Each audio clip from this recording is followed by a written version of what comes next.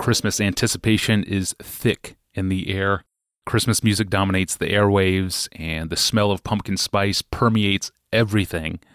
Beautiful lights brighten the night sky, and in less than 1 week from today, Christmas will be done. All the gifts will be unwrapped and worn or played with or returned to the store for cash or credit. And we're going to take the trees down and the lights down, and we'll toss them out or we'll box them up for another year. And it happens every year. There's this subtle sense, this subtle pang of letdown. And you can call me a Scrooge to bring it up this time of the year, but I find this sensation rather predictable. Perhaps it's because we have overspent and underslept and maybe overeaten. Whatever the cause is, Christmas never seems to live up to the buildup. So why is that? To answer this question, a couple of years back, Pastor Matt Chandler preached an Advent sermon on Zephaniah 3, verses 14 to 20, in a sermon titled God's Protection and Delight. And the sermon includes an insightful and helpful meditation on this point to ready us and to steady us for this season. Here now is a little clip from Pastor Matt Chandler, a survivor of brain cancer, preaching from Zephaniah chapter 3. In verse 15, the text says, why do we sing and shout and clap and rejoice with all our hearts? Because, according to verse 15, our punishment has been removed. Now that's awesome. Like, our punishment has been removed. We are lawbreakers. We have rebelled against God. And in Christ, all of our punishment has been removed. That's true right now. That your judgment day, Christian, has already occurred. Now, you will stand in front of God and you will give an account. And I don't know, for illustration points only, when they open up that file and pull your file out and slap it down, it will be dripping with the blood of Christ. And when they open up the first page, it will say holy, spotless, blameless. Not because of you, but because of Christ. There is now no condemnation for those who are in Christ. Yeah, I'm preaching. You can clap. Right? This is what God has done. This is why we look back upon the first coming of Christ, and we sing and we shout and we rejoice with all our hearts in the God of our salvation. And because there is no punishment for us, we will never again fear harm. Now again, we're in the space between. We're in the already but not yet. It's a scary thing to live in a Genesis 3 world. I had to go get an MRI this past week. It was nerve-wracking. Why though, right? I mean, if I die, don't I gain? Yeah, but I was still nervous. I had no control over it. I was still nervous. Met with a woman last night and her teenagers whose husband died Tuesday morning.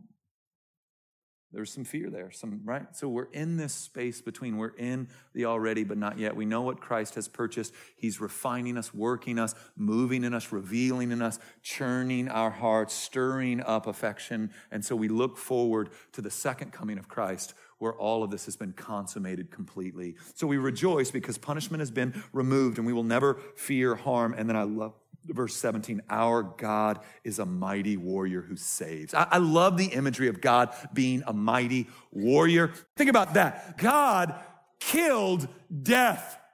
That's incredible. What enemy could you and I have that the warrior God of the universe wouldn't smirk at? Our God is a warrior. He takes great delight in you, according to the text. He will no longer rebuke you. And then I love this. I've just got a question about it. It says, God rejoices over us in singing. So, quick question I don't have an answer to, but it's a great question.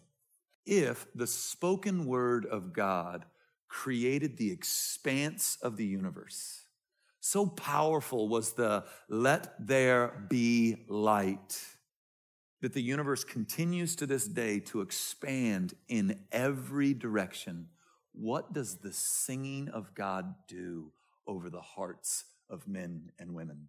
In verse 18, we see that there'll be no mourning. In verse 19, there's no more oppression. The lame will be rescued. The exiles will be gathered. And then in verse 20, we will all be brought home. I love verse 20. See, if we're honest, that all of us have a bit of a restless heart, right? We have this anticipation that one day that restlessness will end. And so we've been paying it forward our whole lives, have we not?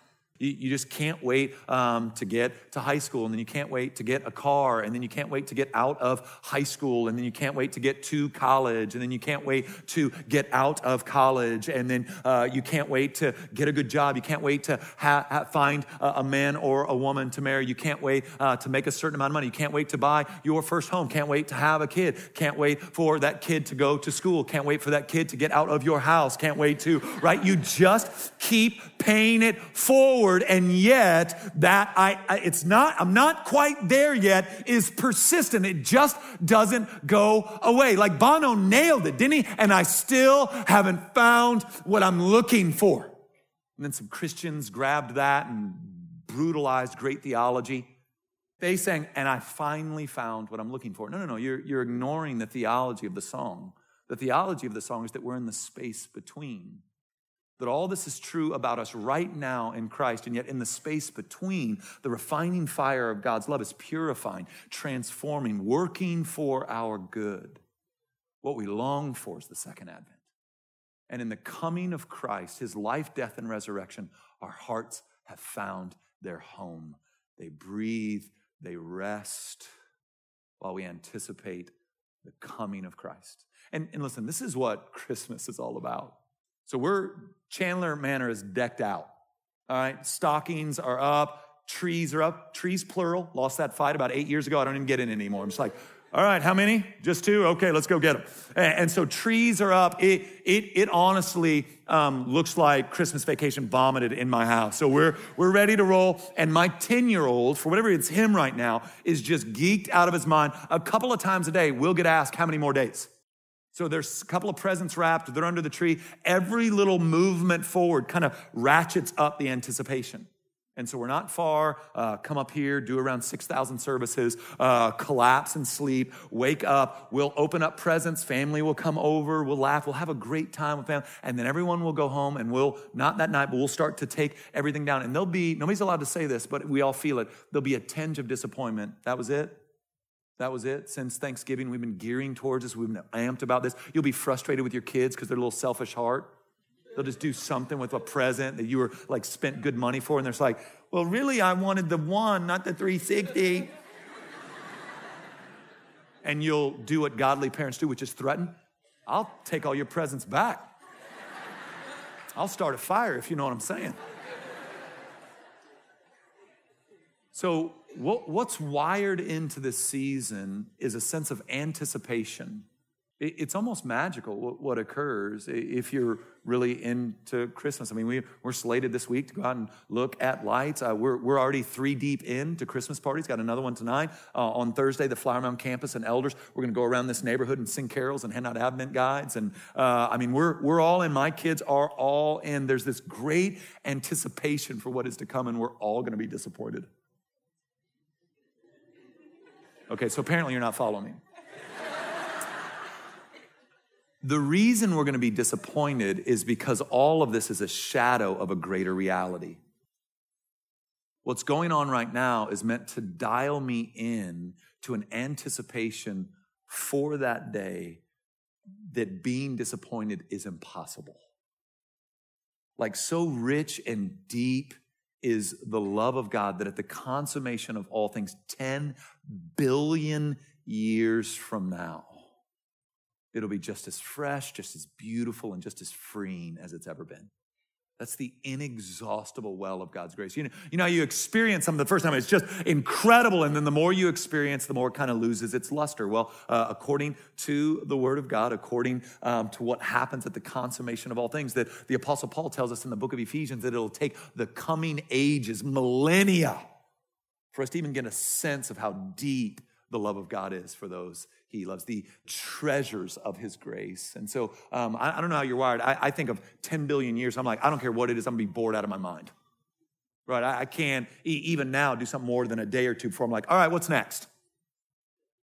And yet, so deep is the inexhaustible well of God that for eternity, our delight increases. Our joy grows. This is what Christmas is all about. We look back upon the coming of Christ and we rejoice in what's true right now. We sing, we shout, we rejoice because these things are true right now. Our punishment has been removed. That's true right now. Fear is losing its power over us right now. We've moved farther. We've grown. We've seen God work in us, all right? God is a mighty warrior who has saved and continues to battle on our behalf. There is a loss of power of mourning over our lives. We mourn, but don't mourn like those who don't have hope. We mourn like those who have hope. The woman last night we met with, Michael and I did, who lost her husband on Tuesday. She felt guilty for not sobbing and breaking down in our conversation. I'm like, sister, like everyone's praying for you the peace